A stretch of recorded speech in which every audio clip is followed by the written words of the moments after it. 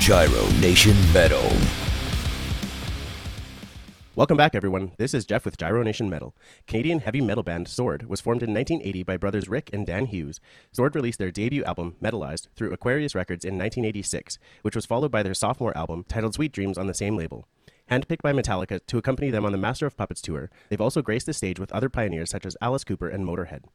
Today, I have the pleasure of speaking with heavy metal OG Rick Hughes, one of Sword's founding members and their vocalist. Rick, it's great to meet you, and thank you for joining me today. It's my pleasure, Jeff. You've got a lot of history in the metal world, from Sword to the Quebec TV show La Fiora. Did I say that properly? Yeah, well, kind of. Okay. You had a bit of an accent, which you'll find when I speak. I have a bit of an accent, too. And then you've also done backing vocals for Eric LaPointe for quite some time, and still playing with a Led Zeppelin tribute band, from what I understand. So I guess the best place to start is right at the beginning. So what drew you to heavy metal, and when did you start learning vocals? Well, I started my singing career back in 1980. So it's been 40 years plus. So when I started, I was influenced by all singers from the 70s. So my biggest influence would be Robert Plant, Ian Gillan, Bon Scott, Brian Johnson, Ozzy, Dio. So you see what it's like a chain. These were my main influence as a singer. As soon as I started to sing with a band when I was like 16, 15, 16, 17, because that's when your voice gets ready to hit the note, because before that, it's like impossible to do anything that at that time Ian Gillan was doing, or even Robert Plant for that matter. So gradually, I learned to properly use my voice so I could sing those guys who to me are bigger than big. In my 20s, that's when I formed my sound. From singing all those guys, and then when it was time to write songs, then I put my voice into my songs. I didn't try to emulate or imitate anybody. I wanted to sound like me. And growing up, were you and Dan always into similar music? Oh yeah, Dan and I are like the Blues Brothers. we got 14 months difference in age, so we always been together. We started everything together: riding cars, dating girls, party, and of course making music. That's how we started. I was the first one to bring in a guitar in the house, so I brought the guitar and I started to jam. And I said to my bro, I said, Dan, now you need some pots and pans. Why? Because that's all we got right now. Go get some pots and pans and follow me, please. So I'm not kidding you. Next thing you know, we're getting tam tam and a kid a drum, and all in the same year. And what was the heavy metal scene like in Quebec when you started to focus on music seriously? Here in Quebec, people love it when it's hard, when it's if it's blues, they love heavy blues. If it's hard rock, they like heavy metal. So back in the 80s, it was really, really big, the metal scene. I mean, my brother and I would go to the Montreal Forum and we'd go see, and back in the 80s, Ozzy, every tour he was making, there would be a stop in Montreal. Same for Dio, Judas Priest, Iron Maiden. So we kind of, we got with the group. Uh-oh, it looks like, Rick, you cut out. So you were just talking about how the Quebec metal scene was quite heavy back then, and you used to go to quite a few shows. Yeah, we did. We went to a lot of shows. There was a lot of shows back then. It opened the door for clubs, So the metal, the live clubs were into hard rock and metal and that type of music. So that was the fuel for it all. With Quebec, the metal scene, you said they've always been into really heavy music, and that doesn't seem like it's changed nowadays. It seems like a lot of the heavier, more intense metal that comes from Canada is from Quebec. Yeah, well, like I said, it's hard to comprehend because the radio stations here in Montreal, they hardly play hard rock. They don't play heavy metal music at all. And like you said, there's a demand, and the proof is in the pudding. Metallica is coming over this summer, and they're filling out 2 Montreal stadium. I mean, it's going to be packed two nights, and they still don't play metal on the radio. I don't understand the way it works. What other Canadian metal bands were popular in your area around the same time as kind of when you guys started? Well, we were influenced by April Wine, so we had the chance to be signed on the same record label. April Wine was like the only band at that time that would fill out the Montreal Forum. So that was a big influence on us. Frank Marino, Mahogany Rush was too a big influence on us. Rush was one of the biggest influence on Mike Plant and Mike LaRock, who like they that Dan and I were into Zeppelin and into the harder stuff. And Mike Plant and Mike LaRock started out as kids, like they were 14, 15 years old, as a Kiss tribute band, which evolved into a Rush tribute band. So by the time we hooked up with them, they were very very good musicians. So we were very lucky to hook with them at the beginning of their career. I like that you just touched on the Kiss tribute band. So it's recorded that Sword initially started out as a Kiss tribute band. Was this when you guys were known as Sword of Justice? No, not at all. That's I don't know where that rumor comes from because, like I just explained, Mike Plant and Mike LaRock, the two Mike on in the band, Mm-hmm. they were in a Kiss tribute band when they were kids. But Mm. Dan and I were not in, had nothing to do with that. But while they were doing that, Dan and I were in the basement and we were with the pots and pans and the and the guitars. They had started earlier than us. They were like 14 when they started to do that, and it was not lip syncing or anything. They were really playing the instrument as soon as 14, 15 years old, and they had the makeup and everything. They did that for a couple of years, but it evolved into a Rush tribute. Once they they did like Kiss, they put the makeup.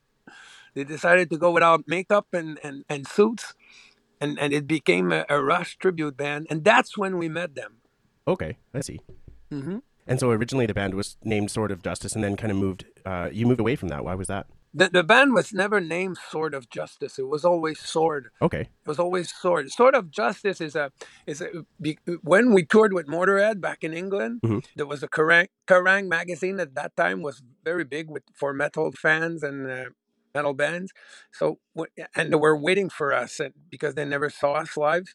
So when we opened for Motorhead at the Hammersmith Mm-hmm. in London, well, the next day in Kerrang magazine they had a big page on us and it said Sword of Justice, and it meant by that we were quite a good opening band. Oh, so from their perspective, it was like a play on words, but it then got Yeah, recorded as something that's completely wrong about your band. yeah. Interesting. That's yeah. That's the way it goes. Sometimes it gets lost. It gets lost in translation. Now, then, when you met up with Mike, the two Mikes rather, how did you guys decide to start a band and what musical direction to take? Well, as soon as we saw that we were into hard music, because they had just left the Rush tribute thing there, and to me, I was not interested in continuing that because I wanted to explore more with the vocals, like I said earlier. And we started as a cover band. That you start writing song after the chemistry is installed. So we started by playing Zeppelin, AC/DC, Deep Purple, Judas Priest, and we play clubs and bars and just get the strength and get the musical abilities to start to write our own material. Mm-hmm. So we did that for a couple of years, and we got a good big following down here. So every time we'd play, they'd be full and there'd be big parties and brawls and like I don't know if you heard the song "Unleashing Hell" on the new album. It depicts a bit what we were living at that time. Oh, that's cool. Is that on your latest album there? Yes, it's on the new album, and it's called Unleashing Hell. Perfect. I have listened to it a couple times. I'm not very good at remembering the track titles. So Okay. yeah. How did you get hooked up with the Mikes in the beginning? Well, Dan and I were getting pretty good. I was playing the guitar, singing, and Dan I'd bought his first drum kit, and we're just jamming the two of us, and then I met Mike Plant while we were my brother and I doing the Blues Brother thing, just riding in the car and stopping at McDonald's. just being rockers, and we passed by Mike, and I said, "Hey, Mike, you still play guitar? Because I saw you when you were a kid. You would play with Kiss in a park." He says, "Oh yeah, oh yeah. Why don't you come and jam with us?" He says, "Okay, I'll bring my friend. He's a bass player." I said, "Okay, let's do that." So they did, and it was like it was meant to be. From the first day, there was already planned for a second day. So then it became Sword. And you kind of said like everything else was history after you guys had met. You've now been in the game for quite a few years. Like I said earlier, you guys formed in 1980. Of course, things have changed drastically when it comes to beginning bands, making music, and distribution with the onset of the internet. So back then, what was it like trying to find members? Obviously, you've already answered that in the fact that it was quite easy for you. And how was it getting into the music scene with distribution, with exposure, that kind of thing? Well, like I said earlier, that the metal scene, the hard rock scene was pretty big. The Montreal Forum was jam packed every time there'd be a Dio or a Black Sabbath coming to town. So the record companies were looking for that sound here. So we were making a name for ourselves. So we didn't even have to shop around. At one point, we were filling up gigs and bars, and we're playing our own stuff while we were playing others people material, and so the record company kept coming to see us, and at one point a local company named Aquarius Record offered us a deal, and we went with it. And back then, when you were playing both covers and your own music, was there ever a danger of being labeled a cover band? Not at all, because I mean, if you go back to the 80s, and you had to cover bands like AC/DC, Led Zeppelin, Deep Purple. I mean, these guys were like writing songs that were out of this world. I mean, it took not only some music, big part of musicianship, and you had to get your pipes together to in order to sing those songs. So you got a lot of respect from the fans, because if you'd be able to play "Victim of Changes" from Judas Priest from the start to the end, Mm-hmm. do the live version, or do Highway Star, and be able to get in all the screams, people would go, "Man, you're a hell of a singer," or "Man, the band is tight, it's hot." And so when you played then your original songs, that people were already fired up and they were already sold to your talent. So no, it's never a problem. An artist is an artist. Even your own songs. Me, I've written some songs back in the '80s that I sing today. I become a cover singer. It's my songs, but it's been such a long time ago Mm-hmm. that I have to cover myself. So there's not a problem at all. No. Canadian content, so music, film, TV, art, has always seemed to lag a little bit behind the US for a few reasons. And the biggest contributor to this, at least in my opinion, is both the population and the size of Canada. Challenges with things like distribution and exposure. So you've already said that you had like a good local following, but what did you experience as some of the difficulties getting your name out there when you first started, more on the international scene, when you first started out? Well, it was very uneven. It's like David against Goliath. We had to I don't know, find our place, and in a market where all the oxygen was taken by big bands. Like Sabbath and Judas Priest and the Iron Maiden. And they were taking all the oxygen out of the room, and I mean that in a good way, because they were so good, and the material that they would put out was so amazing. Let's just think about Dio when he released Holy Diver. I Mm-hmm. mean, everybody went, "Holy cow, this is good." It was hard because, like you said, back then there was no internet or anything. So if the record companies from the state would prefer to have an American band headlining, or doing their stuff, of course Canadian band would come in second. It's always been like that. But you have to just stick to your gun and hope for the best, because sometimes a band like Rush comes out of the woodwork, and they make their way to the top. It seems like there's a lot more publicity when it comes to bands from other countries, partly because of the population, but then you have bands like Rush who will have an everlasting legacy. True, but again, it's the exception. For the rest of us, it's a constant struggle to beat the odds, if I can express myself this way. Totally. And I would say that's even worse nowadays just because of the internet, Spotify, things like that. You have such a pool of different bands to draw from. Like it's got to be more difficult to compete. True.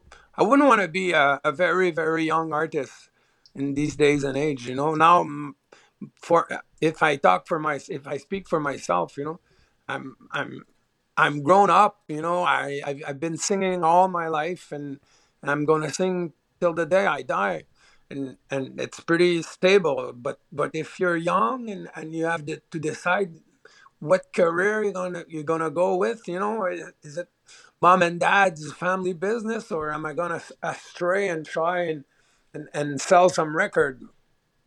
And as I mentioned in the introduction, you have played with Metallica, with Alice Cooper, and Motorhead. These guys are all still widely revered because of their impact in the world of music and metal more specifically. So, how did you feel when you were first approached by them or placed on their tours?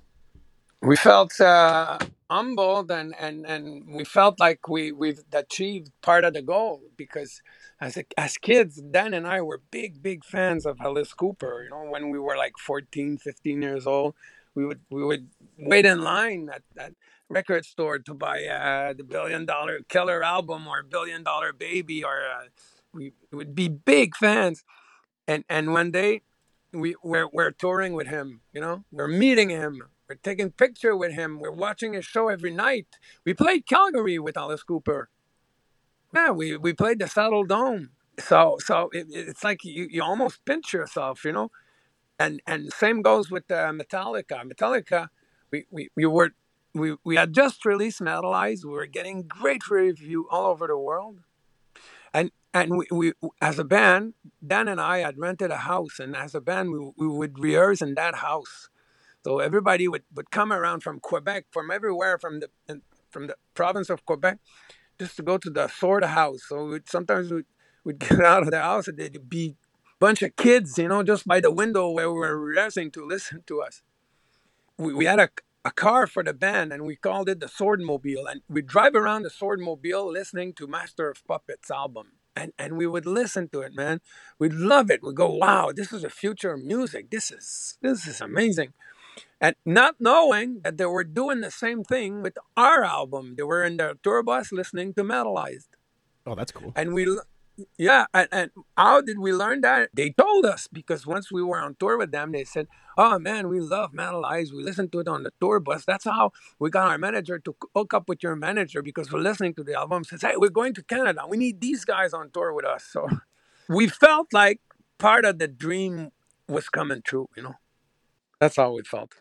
One thing I like that you mentioned was the Swordmobile and the Sword House. I think back then, having an idea like that gave fans a lot more accessibility than what was actually available to most artists back then, or to most fans.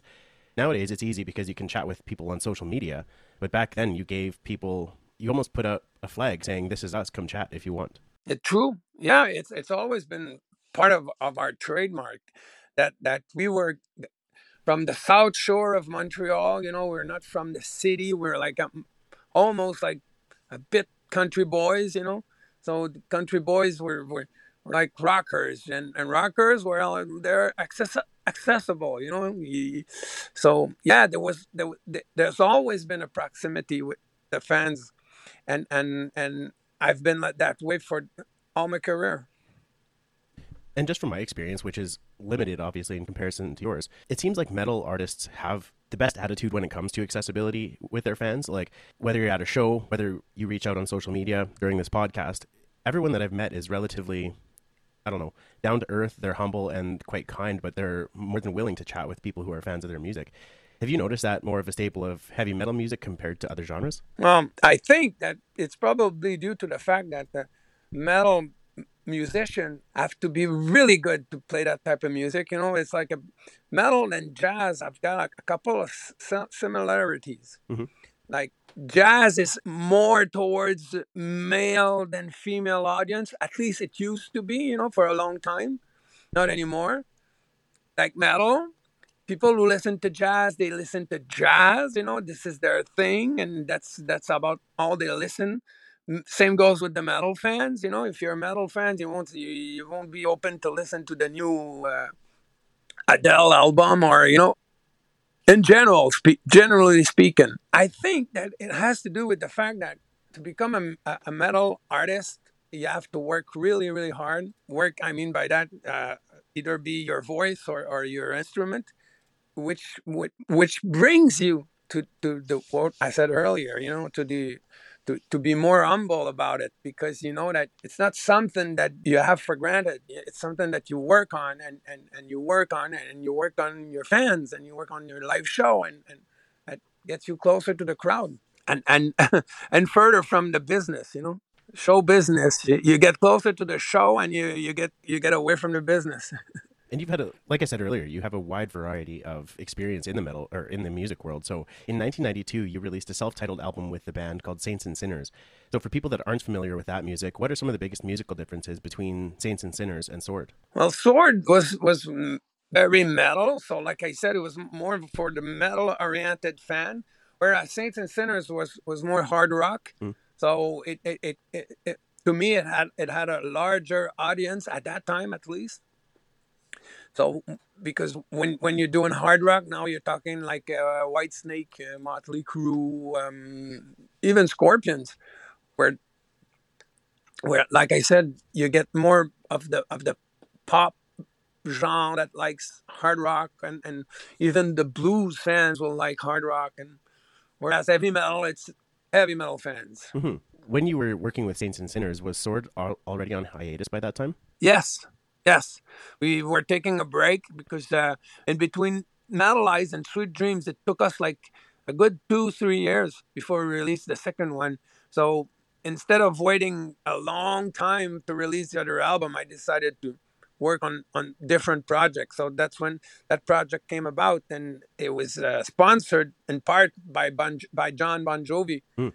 and Aldo Nova. That's why John Bon Jovi has some credit for writing a song on the album, on Saints and Sinners album.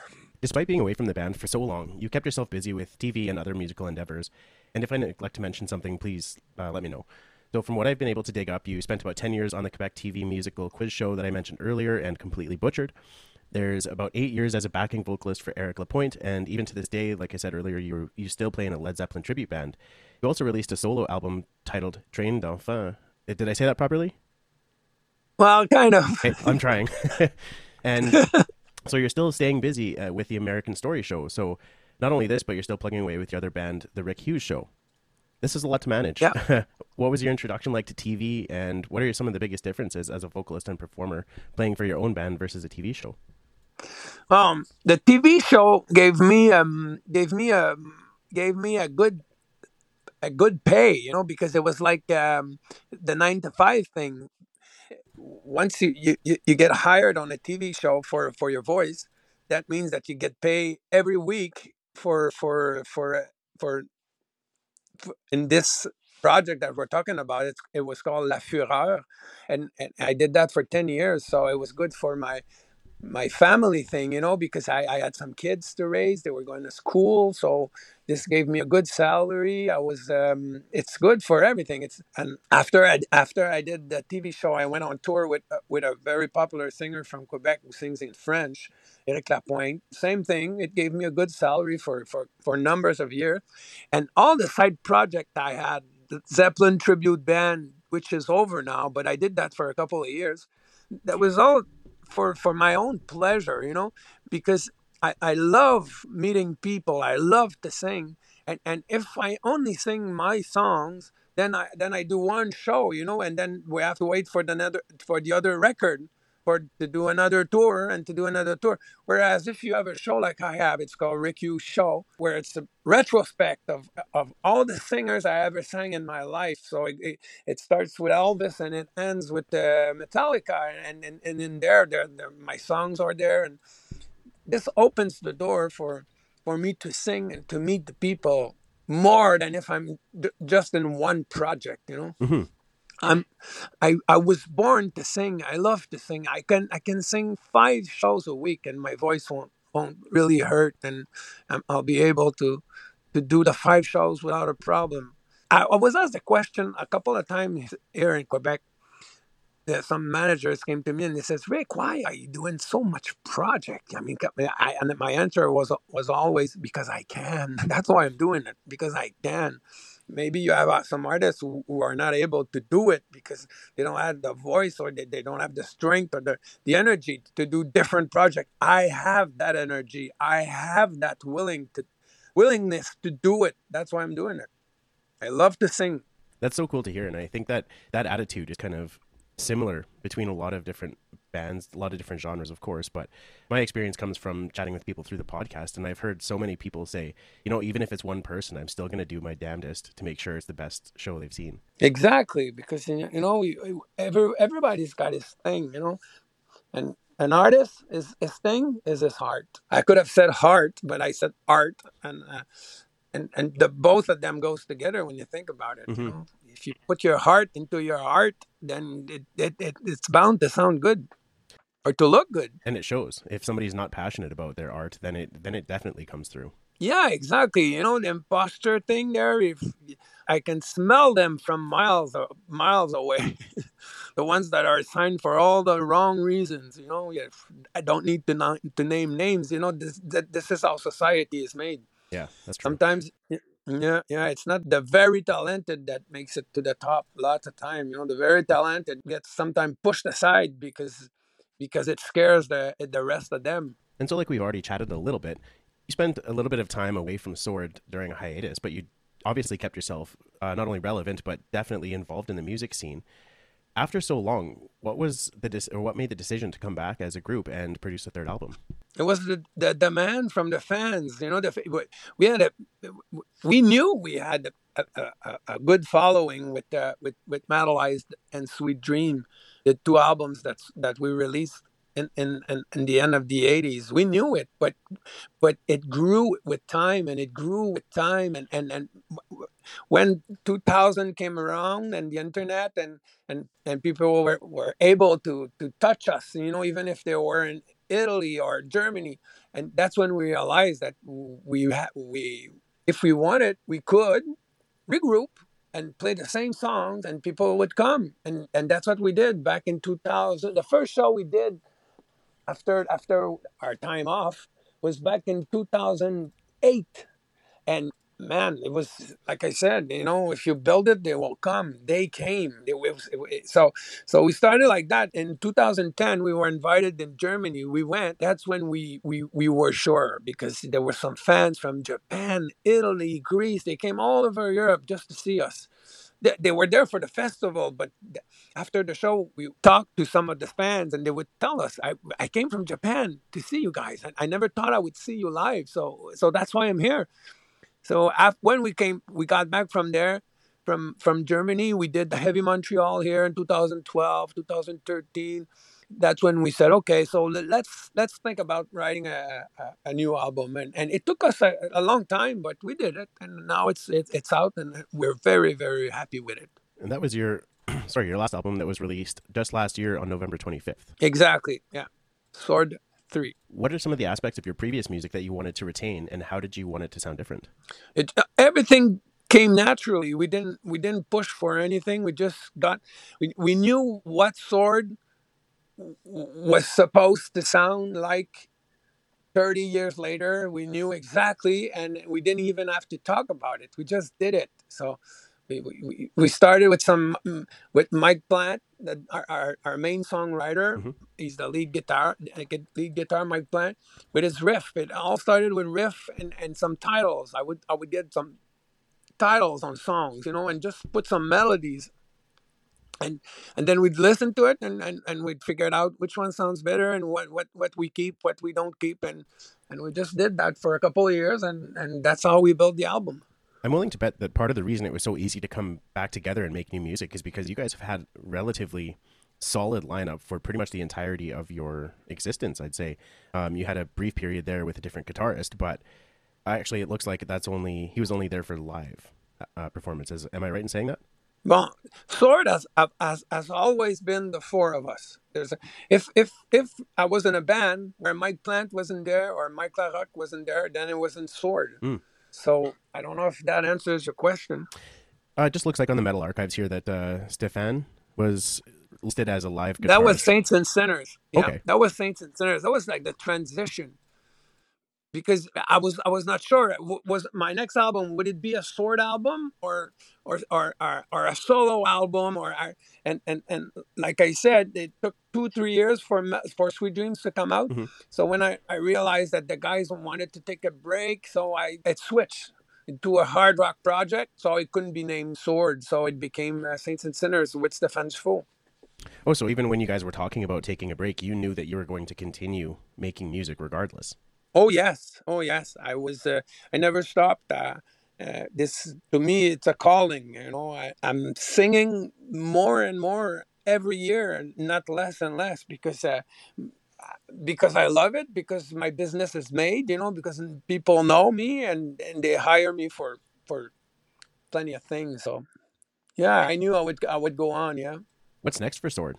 Well, now that the album is out, we're crossing our fingers that somebody's going to hear it and, put a song somewhere in a movie we need the nationwide attention that sometimes happen. Like it's a fluke. It's a draw. Your name comes out somewhere. I don't know, man. It's up in the air right now, and I'm a strong believer. I believe that something's going to happen because I just know it personally. I love music. I love to listen to all genres, and our latest album is has been on my. I've been listening to it since it's been released, and before, and I never stopped listening to it. So it's a good sign, when you do something and you like it yourself. I've been in some project that after a couple of months I couldn't listen to it anymore, but not this album. This album is on my turntable all the time. I love it, and especially the live. We did some live shows a couple of months ago, and it was incredible, the reaction from the fans. This is just an assumption on my part, but you must be thinking of doing a fourth album as well, right? Oh, we hope so. We hope so. Right now, we're very focused on just doing shows for this album, Mm-hmm. with the old songs, and I have a good live show because that's where it's at right now. It's the live performances, because everybody knows that. Like I was joking around with the record sales and stuff earlier in the interview, but it's a reality that's really, really hard to come to surpass. So the way to do it is through live shows. So right now we're just crossing our fingers that somebody's going to invite us on a tour somewhere, and it's going to help spread the word. Because as for another album, we're not there right now. We're just doing the shows. Well, and you guys just released that in November, so it's a little bit rushed to be starting on new music right away if that's not something that you guys are definitely going to do. Exactly. We're concentrating on the live shows right now. Yeah. I would definitely have to agree with you there too. With, like you said, live performances is where it's at. It seems like a lot of people get recognition simply based on their live performances. I've had that experience myself. I've seen bands that I didn't like their music to begin with, but their live performances blew me out of the water. But then I've also noticed that some people have a reputation for putting on those live shows, and that it's a great time. So that kind of draws more fans in as well. Exactly. Yeah, yeah. And that's where the fun begins, anyways. When we all get together and we all bang our heads, on stage and in the crowd. That's when the fun really begins. For people that haven't been able to find your music yet, where is the best place for them to find it for you guys? Well, you can go on online and just order it, through Massacre Record, which is our record label, Mm-hmm. or you go to our Facebook page, Sword Metalized, and just hook up to our Facebook page, and they'll direct you to where's the best place to buy it. But definitely through our record company in Germany, which is a Massacre Record. Perfect. So, Rick, my last question for you today is currently, who are some of your favorite bands on heavy rotation? I'm a back in the day kind of guy. I like to listen to classic rock. So right now, what's coming out, I'm not sure what to say about that. But if I'm in my car, I got my playlist, and it's all Maiden, Zeppelin, Priest, Johnny Cash, Elvis, the Stones, the Who. I'm into classic rock, man. That's my thing. I Awesome. love it. Rick, I want to thank you for joining me again today. I know you're quite busy with everything. Yeah, it was a great chat, and I hope to chat with you again in the future. My pleasure, Jeff. Thank you for tuning in, and we will see you next time on Gyro Nation Metal. Please don't forget to like, share, and subscribe. The podcast can be found on Twitter, Instagram, and Facebook. If you would like to support this podcast, please consider checking out my Patreon. Thank you.